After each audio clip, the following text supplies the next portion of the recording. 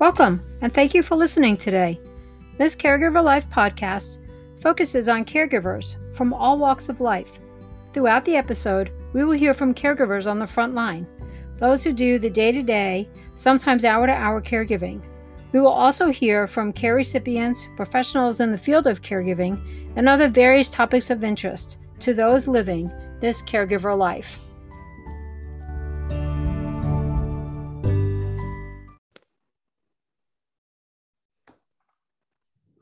Hi, Mare.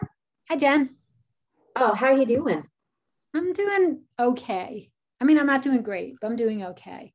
Thank you for being honest with me. How many times does somebody ask us in this caregiver life, how are you doing? And we say, oh, I'm fine. I'm okay. We say, oh, so good. I'm doing so great. This is so good to ask. Thank you. Thanks for asking. Well, I remember one day, a couple of years ago, we were doing that little bit of filming for the Zoll Foundation. Oh, yeah. But I think it was about 3 years ago, was it? Yeah, about 3 years ago. And Nikki Stevens, one of the fellows and one of our good friends, said to me, I'm just not doing good today. And we're doing this filming. Do you think I should say anything to them? And I said, sure, why not? If you're not doing good, why not tell them? And she did. And she felt so good that she said that. It can be relieving to be honest with the people around us. I think also as just humans, we need to be ready when we ask somebody how they're doing to get an answer that maybe isn't rosy and sunny. We can't be that way all the time. None of us. Yeah, caregiver or not, we can't be that way all the time, right? And if you are, you're probably not dialed into reality much.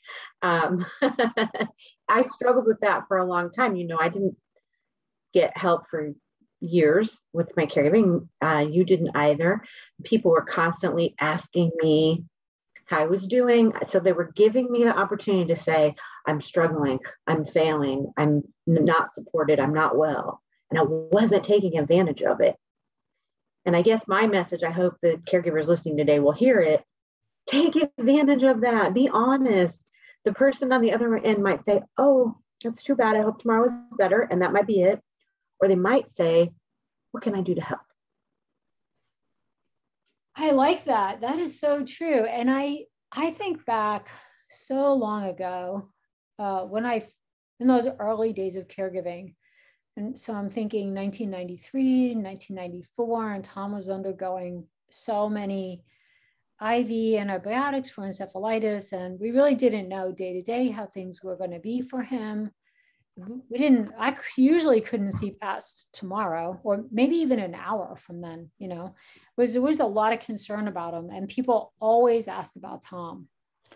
And I was drowning most of the time. I just read something not too long ago about how drownings really can be very silent, how people just slip under the water. And that's what was happening to me. I was just slipping under the water. And one day, months after we had been involved in all of this sickness and all of these doctor visits and all of these IV antibiotics and tests, somebody at the kids' school said to me, but how are you doing? And then I cried. And I cried and I cried because somebody finally recognized that I was part of this whole picture and that I might have some feelings too. And I can't even remember what I said because that's not really the point. The point is the memory for me is that somebody cared enough to ask me, all the while knowing she couldn't fix one thing that was going wrong in our life. And it's so important for us to have that window of communication open, even if there's no answer, just to be able to get it out helps. I have a bit of hope on that front because, I've been in the same boat, been really struggling, and lots of people didn't ask how I was. Doctors didn't ask how I was. I've been a part of the National Caregiver Alliance for several years as a caregiver advisor. And some of the work that we've been doing has fed into the Raise Family Caregiver Advisory Council, which is advising Congress about the needs of caregivers. And I'm so excited that earlier this week, the report was actually delivered to Congress, and I was one of the caregivers featured in the report. There's a little video, we can post it. Oh, please post it. There are 5 pillars of action that our council has come up with to ask Congress to act on. And one of them is very specific to providers asking caregivers those questions. How are you doing? Do you have support? Have you had an annual physical? Do you have mental health care? Right, I didn't realize that providers can't actually ask those things of the caregiver. I mean, they could personally ask them, but there's no protocol for them to have the questions, to put them anywhere, and then to generate referrals. Mm-hmm. And so they're asking that be changed, first to be changed through Medicare. As Medicare goes, so does, the rest of the healthcare system. So I'm actually really hopeful that in the future, when a doctor is talking to my brother, before we finish up the appointment, they'll also look to me and ask me those questions. They'll look to you and ask you those questions so we can get some intervention before we reach caregiver burnout, which is the topic that we wanted to talk about today. Yeah, I think it's a really good topic because I think people are surprised when caregivers have burnout. They don't understand it. I can remember, at times in my life, really good example is exercise. I can get burned out on exercise. Oh my gosh, I've had enough of my treadmill, or I can't lift another weight, or I can't do another run. I just burned out on it, and I can walk away. But caregiver burnout is a different kind of burnout. It's a very emotional experience. It can come out of nowhere when you least expect it.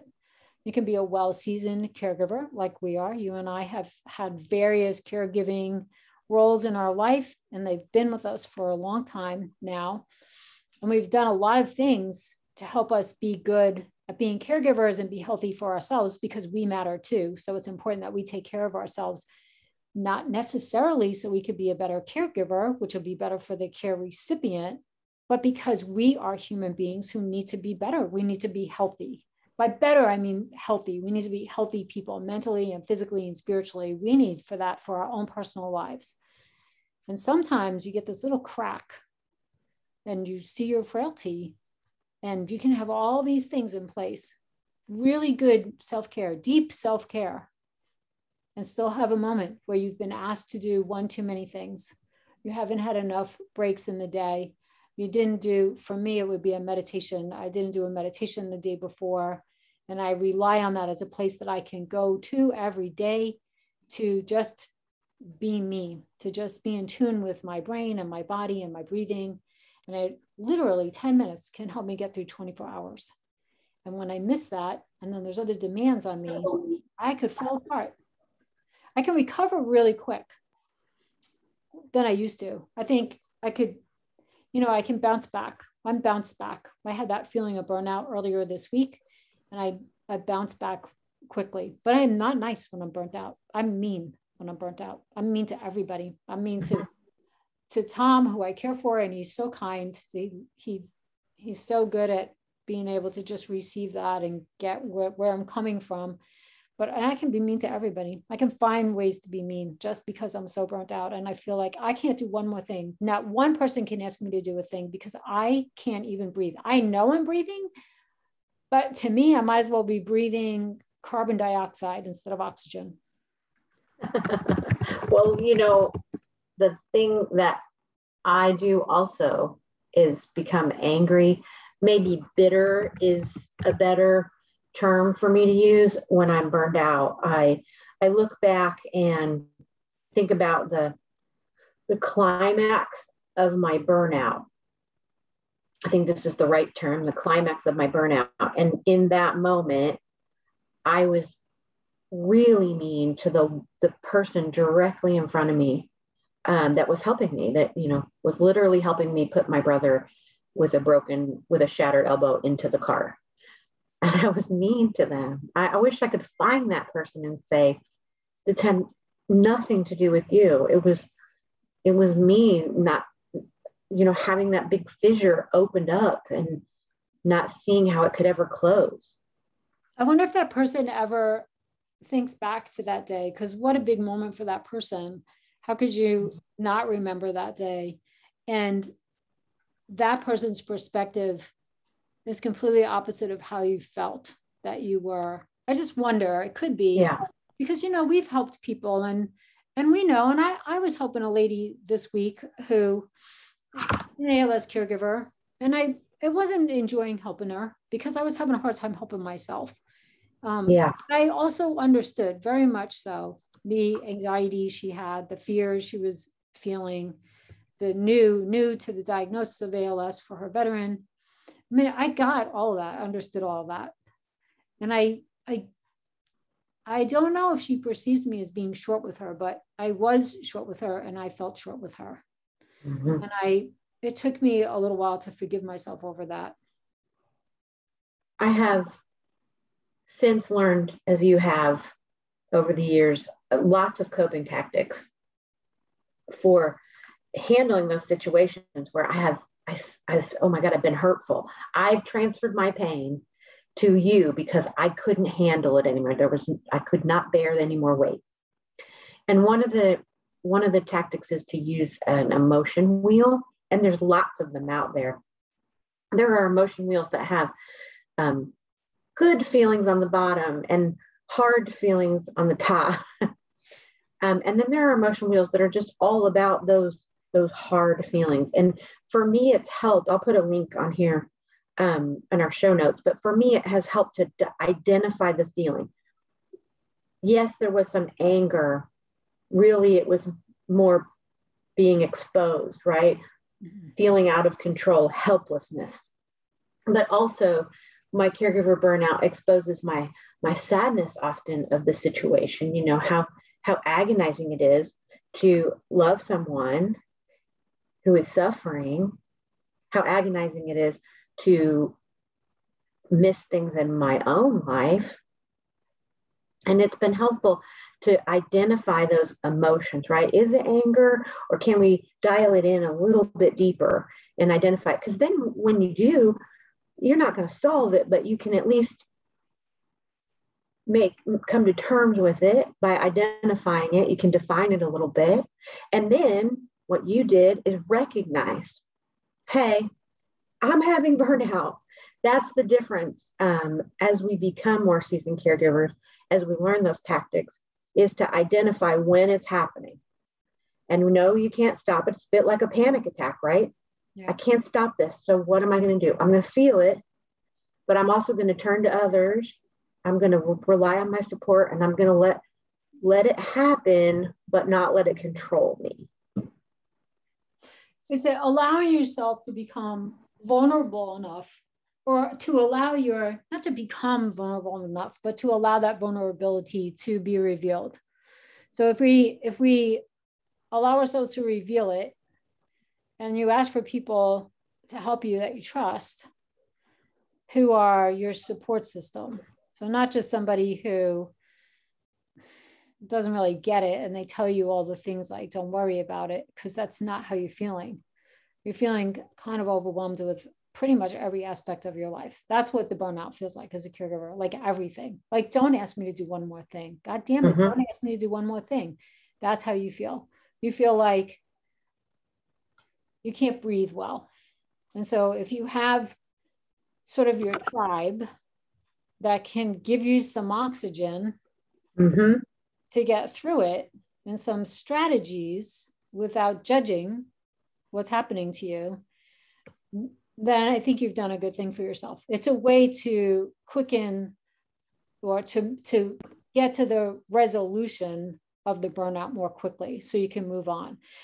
You and I both have had periods in our life where burnout has lasted a long time. And it's very painful. You have spoken about your own suicidal ideation. I had some of that in the 1990s. I just didn't even think I could even get up in the morning anymore. What was this whole thing I was looking at? And it is a very unsafe place to feel.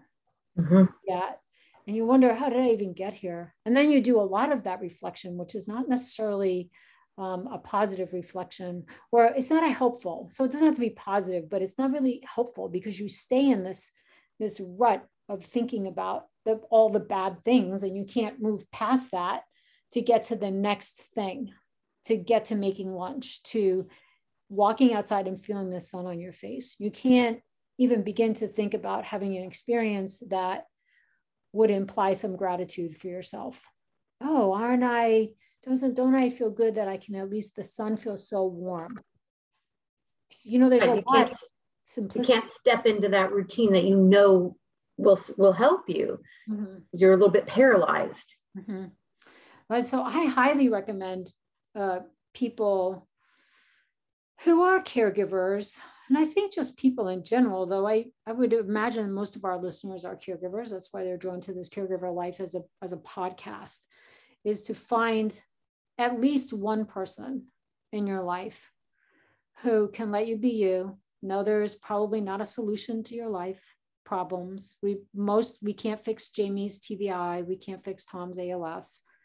They're never going to be fixed, but we can learn better how to handle things. And if you have somebody in your life who's not trying to fix those things, but just understanding of them, where maybe it's an overused phrase, I see you, but sometimes really that's what you need to hear. I see you. It's okay. You're going to be okay. I'll be here with you. I'm always here for you, and I will help you breathe. And sometimes just having that safe spot is the most important thing you can have to get you to the next step, to get you out of it. It's the thing I tell every audience I speak to. If you've heard me speak, towards the end, we do an exercise together, and we send messages to people in our life that we care about. We assume they all know. Well, they all know I'm here. You have to open that window. And so I have my audiences send a message, and all it says is, I'm here for you 24/7, no matter what. And that person may never use you, but they might say, is it okay if I vent? Is it okay if I just tell you how horrible today was? And venting is healthy. You can't keep doing it over and over and over and over again and get results. But when you recognize that when that boiling point has been reached, you must vent, is a big step. And I think we've talked about journaling in the past. So for me, writing little notes to myself when I'm coming out of the burnout helps.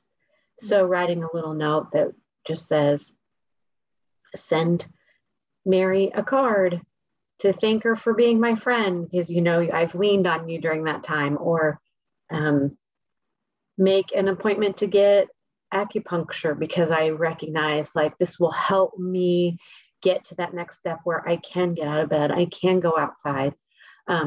So making little notes like that for yourself is actually making your own care plan. All of our listeners who are caregivers know a good caregiver and their team has a care plan for their care recipient, but you probably don't have a care plan for yourself. Isn't it a great idea to have one, so that you have the burnout care plan, and you have almost a step-by-step of what to do when you're coming out of it. But also, go ahead. I was just going to say, also just feel it. Just let yourself feel it a little bit and recognize it. Yeah, definitely feel it. And it's okay to cry too. There's nothing wrong with crying. Crying is a way to get some of that emotion out. And I will say about the care plan, because I love thinking about it in that way. I had not thought about it in that way. But I do have really quite a good care plan for myself these days. And that's probably was like a rescue drug for me, because I was able to go back to I realized, oh, you kind of didn't stay on plan, like kind of being on a diet and going off a little bit. I kind of missed a step with that, and I know better, and I have my plan. So go back to it. And when I went back to my plan, within 12 hours, back to my plan, it was like a 12-hour process. I had this burned out feeling, and then I couldn't figure things out, and I was kind of lost at sea there. And then I realized, oh, no. So go back to your plan. And then not only did I do better, but I learned a lot. I'm really big on reflecting, and And I thought, oh, so there you go. So you must make time for your care plan, because if you don't, you can't be the better you, the kinder, more caring you. Put it in your binder if you need to. Put it in, make your care plan, use your support system to help you build it. You're like, I'm going to make this care plan for myself, but I don't know what to put on it. Ask your support staff. Put a post on this Caregiver for Life Facebook page. We'll help you get some ideas. And then put it in your binder so it's there. So you go to your binder when you have deviated from your care plan, or you need to look at it for your care recipient, right? So keep yours in there too. And that's what we do,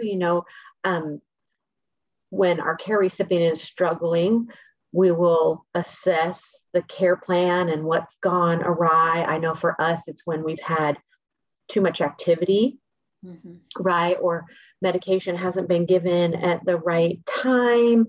We haven't had enough ratio of, carbs and protein, and we need to adjust the diet.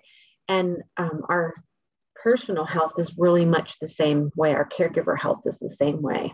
Mm-hmm. Yeah, and it is. And if you're thinking to yourself, well, this is a lot of responsibility because I'm already taking care of somebody, you are right. It is. Yes, we get it it. but I think we're worth the investment.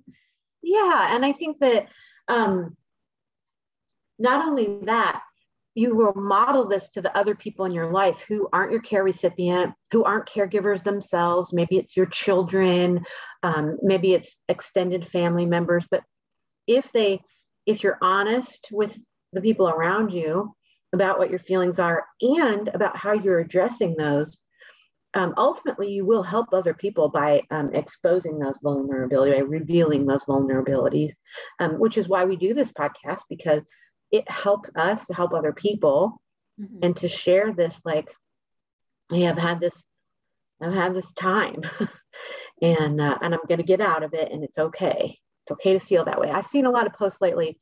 It's okay to not be okay. Oh, I agree with that, but then you have to get back to the good. You have to get yourself out of that. Let yourself feel it and use your plan to get out of it. Yeah. Use your plan.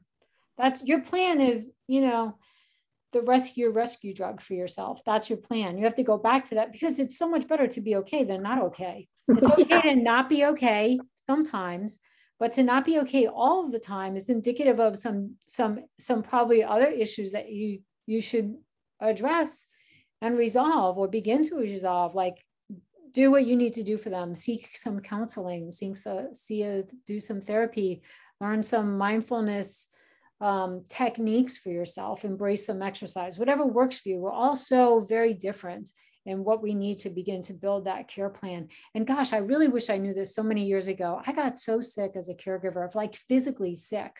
And yeah, me too. I had no idea that I was getting sick and why I was having these physical problems, the exhaustion that I had. And I had a thyroid that was basically not functioning for probably a few years. And I went through periods of having had I needed surgery for other things that I wasn't taking care of, wasn't taking care of my female health. And so I ended up with so many issues and problems. And part of it is because I felt like I couldn't find the time to take care of myself. And I'm certain I was wrong about that. I'm 100% certain on reflection that I couldn't find time. And I say that now because as an ALS caregiver, my days are really task filled, and I find time now because it's really important to me, because I've already been there where I didn't feel good for a few years, and that can affect your mental health as well and your spiritual health. And so you can find the time if it's important for you to find the time, and you should make yourself important. You are every bit as important as the person you take care of. 100%. I'm writing that down in quotes. You are every bit as important as the person you take care of. Yep. So, and it is true, we can't fix a lot of our stuff, but once we accept that, we can find other ways to have joy in life, right? Because there's a lot of things that can't be fixed. It's not just us, it's not just this particular lane that we're in, this caregiver lane. It's a lot of things in life that we can't fix. We can't fix what's for the people we care for, what's happened to them. A lot of times we can't fix that. We can't fix Alzheimer's. We can't fix dementias or TBIs. We can't fix if you can't get into college or you're struggling passing a test. You may be able to fix something like that, but maybe not. Maybe college isn't for you. Maybe you need to go to a trade school or find some other endeavor in your life. We can't fix everything in life. So it's not just special to caregivers. There is a point, and I just read this. You posted this on one of our friends' Facebook page, where your grandma said, when it becomes so hard to do something, it doesn't mean you give up because something's hard, but it's just when you've tried so much and the thing that you're working on still isn't changing. It's like trying to get through a cement wall, that it's okay to walk away from that. So it's okay to walk away from that, but not to just fall into oblivion.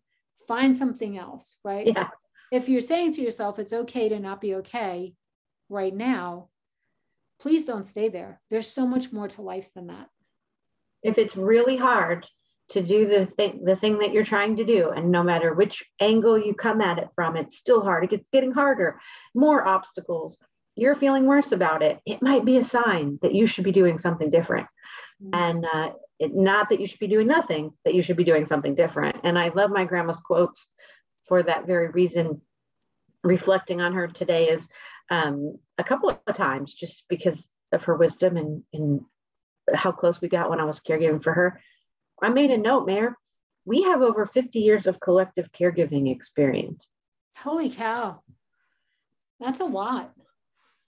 It's crazy to think about that. I know. I can't remember what life was like before I was a caregiver. Mm. It's been so long. I was 33 years old. Yeah, I definitely was freer. I was thinking about, because I'm expecting, and I was thinking about the last time I was expecting. It was just a short time after I had my first son that I became a caregiver. And I was just thinking about what I did with my time during those months. You know, I piddled around thrift stores, finding things for my baby, and played video games in the evening and with my feet up in the recliner. Like I just had a lot more of me time. And well, I certainly, there are times when I'm envious of that, Jen. She wasn't the person I am now. So I wouldn't want to go back to that. I would feel wobbly if I didn't have the things going on that I do, the podcast, the caregiving, having baby. Mm-hmm. Having a great partner in your life, Yeah. Those things are also important, and it brings us to where we are today. And I think if I was a listener right now, I'd say to myself, Mary hasn't even asked Jen how she is, which is true. I haven't. So how are you? Well, I'm in my 7th month now for our listeners, and I am tired and struggling with pain. It's painful to have a baby in your late 40s, and much more so than when I was in my 20s. So I've been struggling a bit with that. I did share with my partner how I was feeling. Pain can make you depressed, and I have a history of that. So I just needed to verbalize that to him. He was a really soft place to land. My care recipient has been super amazing and checking on me, which is a bit uncharacteristic, but good. And he's so sweet. Like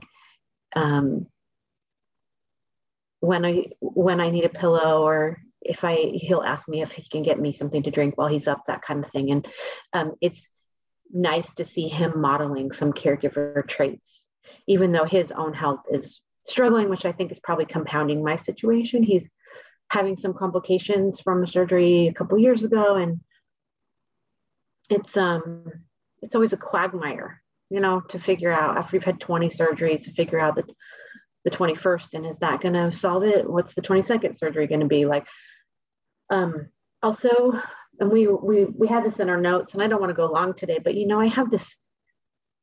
I struggle with distrust sometimes, distrust of the system, the medical system, distrust of agencies that are meant to help us, but actually cause more work. I pause there. I want to be kind, because I recognize there are really good people that work at places like the VA and Social Security and, all those places. But the systems themselves are not always friendly to work with. And trusting others to care for my brother has, thank goodness that we set up a system where I have people in place that I trust, including the Wounded Warrior Project Independence Program team and home health aides, comfort keepers who we use, and local people, friends that I have been honest with and asked for and accepted help from, because I couldn't do that. I could not do the caregiving right now 100% of the time like I once did. But I had months and months of distrust where even when I had people lined up, home health care, to take care of my brother, I was still there. I was still present while they were there because I didn't trust them to do it on their own. And it took me a long time to build up that trust, I guess. It creeps back in from time to time when, like, we're having a medical issue. And I made some doctor's appointments for my brother, and they were supposed to happen in September. I made them in July.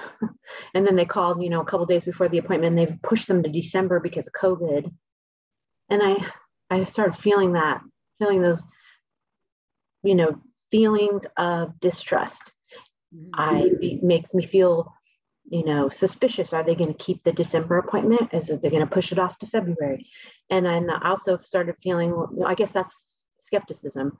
And then I started becoming, critical. Maybe we shouldn't even use this doctor. Maybe I should find a new doctor, right? Like I was going through all those feelings.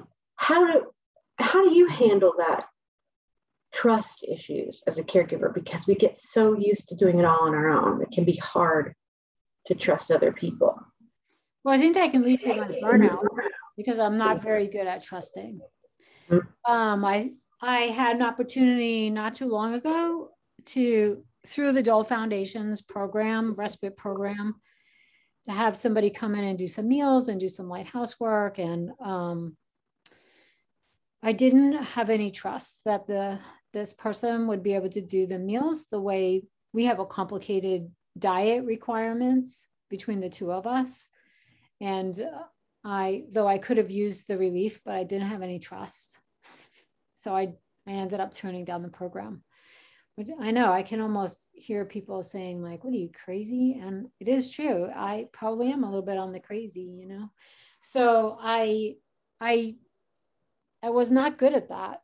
And I do tend to feel like nobody can take care of Tom the way I can take care of him. So that's an issue for me as well. And so I'm not good at it, but I've told myself this. When my care plan, which is not the term I use, I'm using this new because now I'm thinking of this as my care plan. But when the way I take care of myself is I exercise in the morning, almost every morning, and I devote at least an hour and a half to it. And because I can, and our whole rest of the morning routine works around that.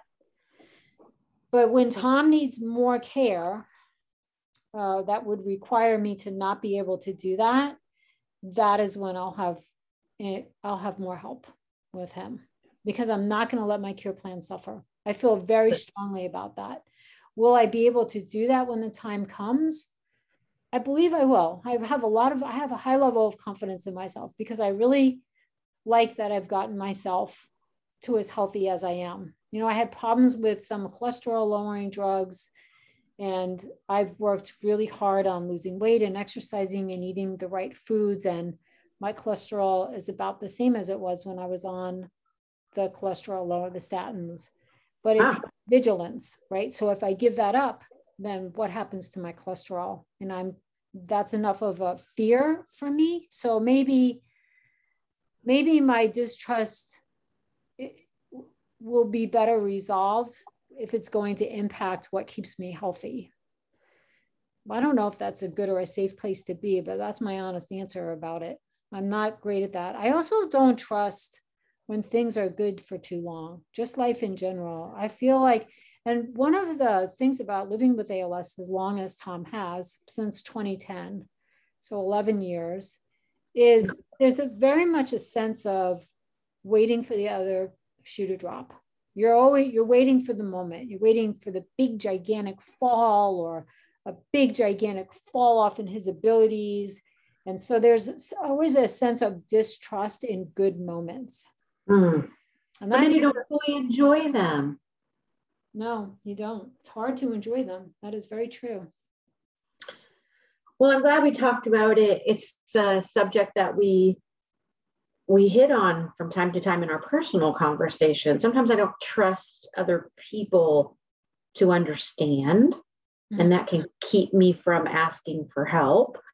And I don't trust that people won't judge me and that my life decisions. And so for me, I have to really just focus on myself and my own health, and remember that we're all human, and there are just as many trustworthy people out there as there are untrustworthy people. And what I distrust the most is the process, not necessarily the people.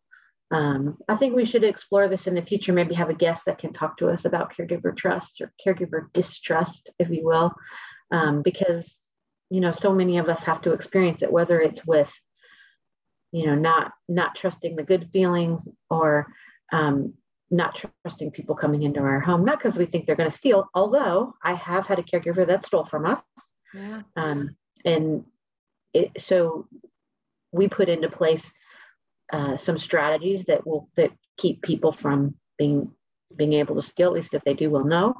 And unfortunately, we had to go to trial and testify, and it was really horrible. And she was convicted of 4 felonies. I'm glad to say that, but that happened right about the time I was starting to let people come in and help, and so it set back my ability to have respite care. And I do want to put a link in our show notes if you are caring for a veteran. Respite Relief from the Elizabeth Dole Foundation is there, and they have professionals that'll help talk you through those distrust issues for sure. And we also recognize that everybody isn't ready to have that kind of help. No, that's true. Not everybody is ready. And sometimes, it seems like, so I sometimes don't have trust in sharing with people more of the more challenging times of this caregiver life for me here, with ALS. And yeah, I'm afraid to say too much sometimes because people want to help in ways that are not helpful. They create more work for me and they don't understand. And it's not, sometimes I get a tragic reaction like, oh my God, that's so hard. And I think, well, now I don't trust you. I'm not telling you this anymore because I don't need that reaction from you. I'm just telling you I can't meet you for lunch because I can't leave them unattended. That's all I'm telling you. When you react that way, then that becomes a burden for me. You've compounded how I already feel. Yeah. And I've also had, now that we opened the big Pandora box of distrust, I also can distrust equipment that we have because we've had problems with it. We've had, could you imagine a Hoyer lift or this ceiling lift not working when your care recipient is hanging from the ceiling, and this little tiny chair thing? Well, it's not really, but it wraps his body. But I've had failed equipment. We were in the doctor's office the other day, and the power wheelchair that weighs 300 pounds wouldn't boot up. I was thinking, oh, for the love of God, how am I going to get him out of here?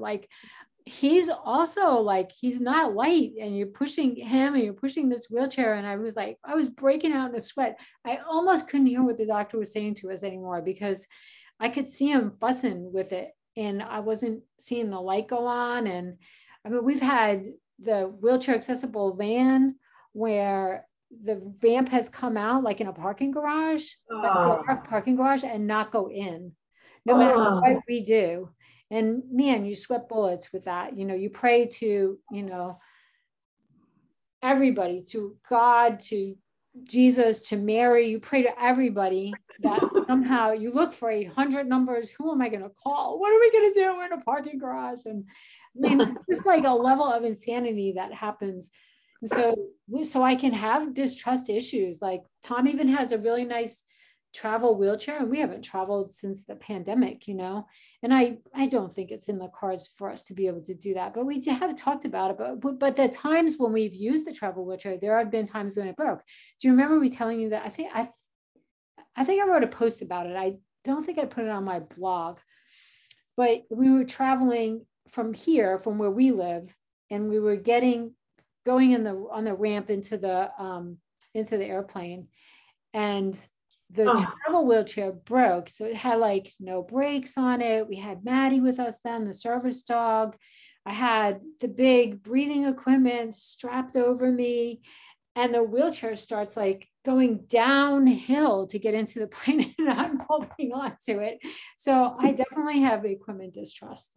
I have a lot of distrust about travel as well. Just little things like every airport handles folks with disabilities and security differently. And you can call TSA and you can make all the arrangements, and then you can still get to an airport and have them say, oh, well, no one called in. You didn't call and tell us that you were traveling today and that you needed special accommodations because your loved one is full of metal and has mobility issues and hearing aids and cognitive impairment, and you didn't call. And of course I did. And here's the confirmation number. And like, I don't trust that. I don't trust the whole thing. Yeah. And everybody has a bad airline story in the caregiving world. We should do a whole episode about that. And I would private message to every social media account of every airline in this country and recommend they listen to it, because there's so much distrust built when you experience something like that. And also I think I carry the distrust from one aspect of caregiving to another, to my personal life. It's a hard thing to let go. I think as caregivers, we feel let down. We feel let down that our loved one is not healthy. We feel let down that we get this equipment that, my brother has a CPAP machine that doesn't work. It's recalled. I can't get a new one. No one has answers. And millions of people are listening to this and they have the same CPAP machine. That is breeding distrust about these doctor's appointments that got rescheduled, and breeding, I have to be careful as those feelings build, not to let them keep building up inside of me. So they don't keep cycling through your brain. Like that's really what happens to me. They cycle through. And I really think the whole root of it, as I'm listening to both of us talk about this, is that it's because the bottom line is we love our people we care for so very much. And we know that they need somebody to help them. And we are so protective of them. It's the kind of love that we have for those people in our lives. Like, just like when you have a child and you love that child so much, you want to protect them. And so we feel that way about our care recipients, because there's a vulnerability to them that they must be protected from these outside endeavors and forces, people, institutions, equipment. And so that's what the marks of such a great caregiver is, when you feel all those things. What we do to discharge those feelings probably can be packaged into our own personal care plan as caregivers. That's probably what we can do to, maybe we don't release all the distrust. Maybe the distrust is somewhat healthy for us, because if we don't have it, then we're not planning for the problems. Like I've learned that with the van, the handicap accessible van, you can push that in manually. You have to turn something off. I'm not saying I remember how to do that right now, but I'm saying that I know it's a possibility. And so, I've been able to think through some problems. So things that I distrust, I don't like that they can still happen, but I think that there are solutions along the way. And when it comes to distrusting issues like with doctor appointments, that's a tough one. I don't think there's a great solution for that, except for you to rely on your care plan to keep you at a more even level emotionally, so it doesn't eat at you. Because I'm sure, I'm going to project right on you here with this, but it would bother me because my care recipient wasn't getting the care they needed. It has nothing to do with my own personal life. And you have a lot happening. You're 7 months pregnant.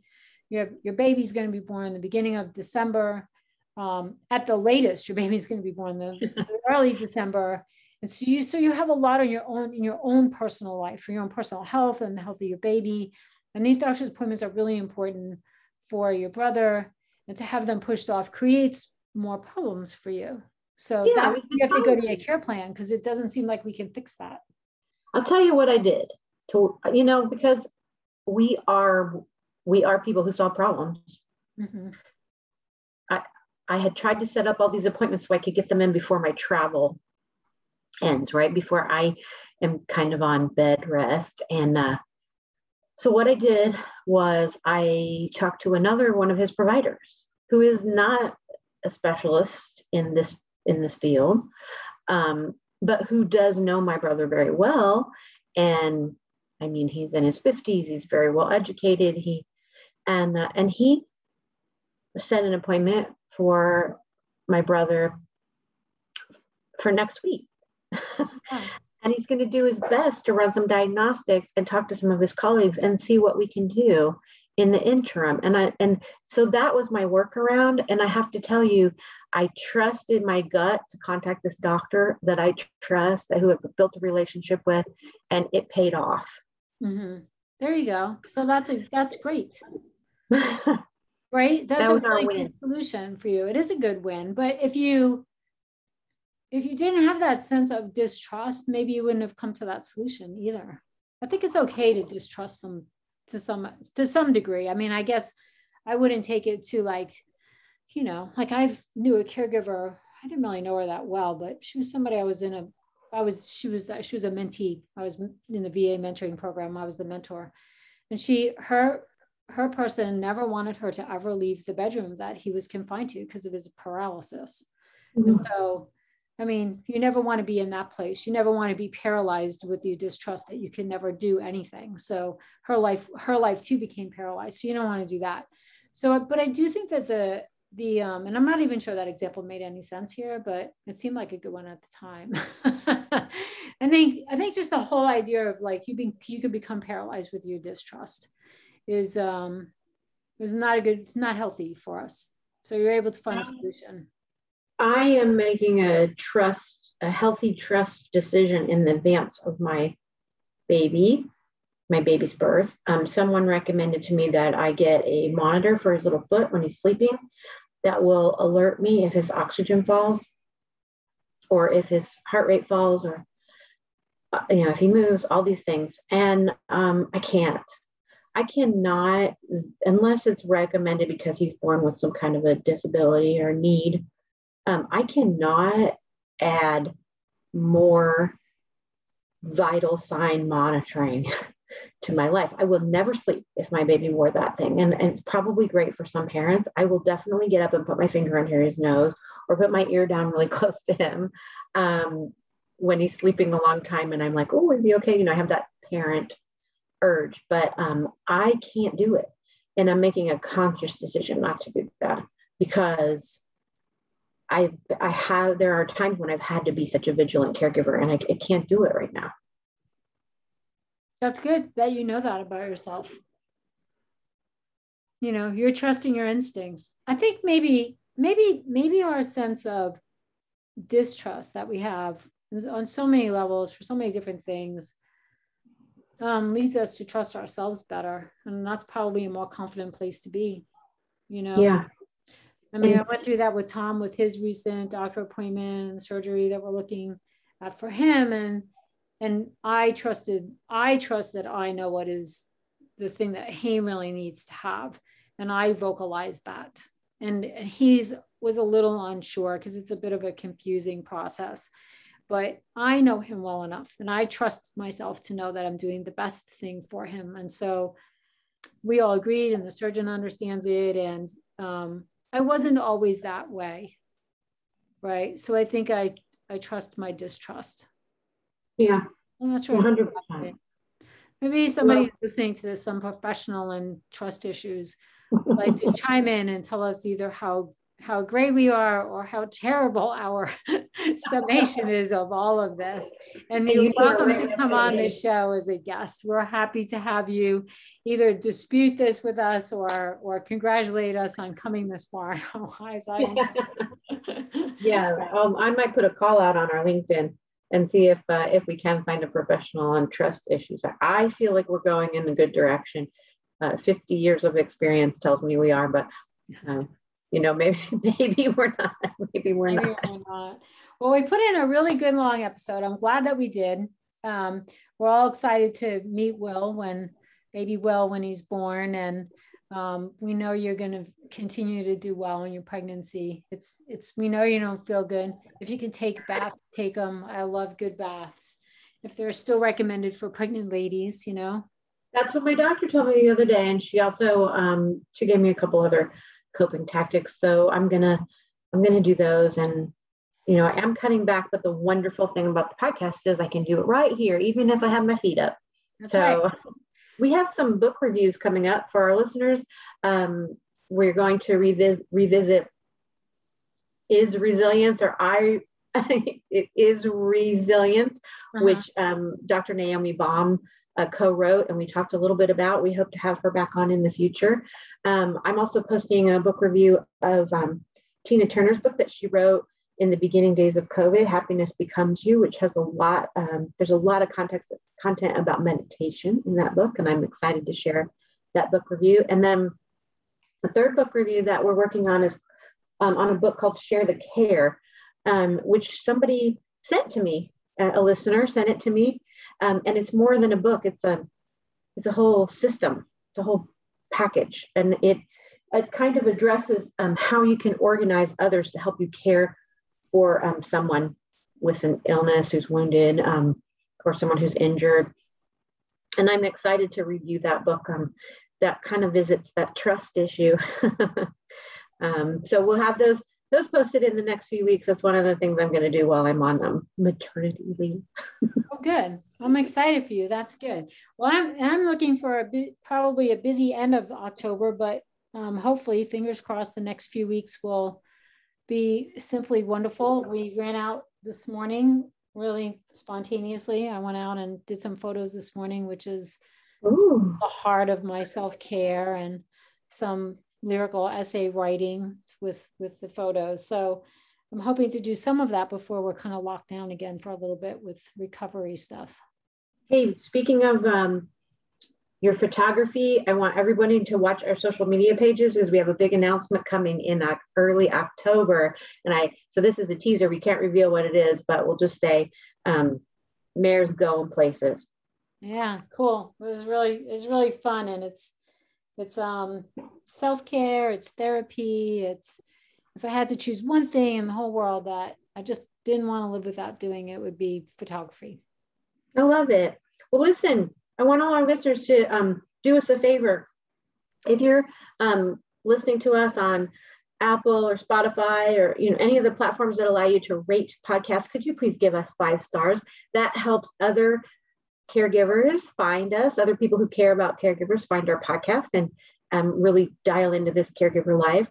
And we, of course, expect you to visit us on your favorite social media platforms where you can find us. And you can also find, that's where you'll get to see pictures of our caregiving life, Mare's photography. We try to post some things that are inspirational, but we always keep it real. So I'm not even going to give you a trigger warning, because I read the other day that trigger alerts do not decrease stress. So we don't even do that. We just post right out there. We just post our junk right out there for everybody. I'm having a bad day, and that's the way it is. Or I'm having a great day, and you won't believe this. I'm going to also put a post up about something my brother recently did. My care recipient had a big win. Yeah. Tease that a little bit. He's come a long way in 16 years, and I'm going to share that win on our social media. So visit us there. And if you'd like to be a guest on the show, or you have an idea for a show topic, please email us thiscaregiverlife@gmail.com. Mm-hmm. And for all social media platforms, just put in This Caregiver Life and you'll find us. And you can use the hashtag This Caregiver Life if you want to tag us in something, or you want to find some of our posts. We're using that hashtag all over the place. So use it, search us, and interact with us online. Yeah, cool. That's great. All right, Jen. Till next time. Till next time.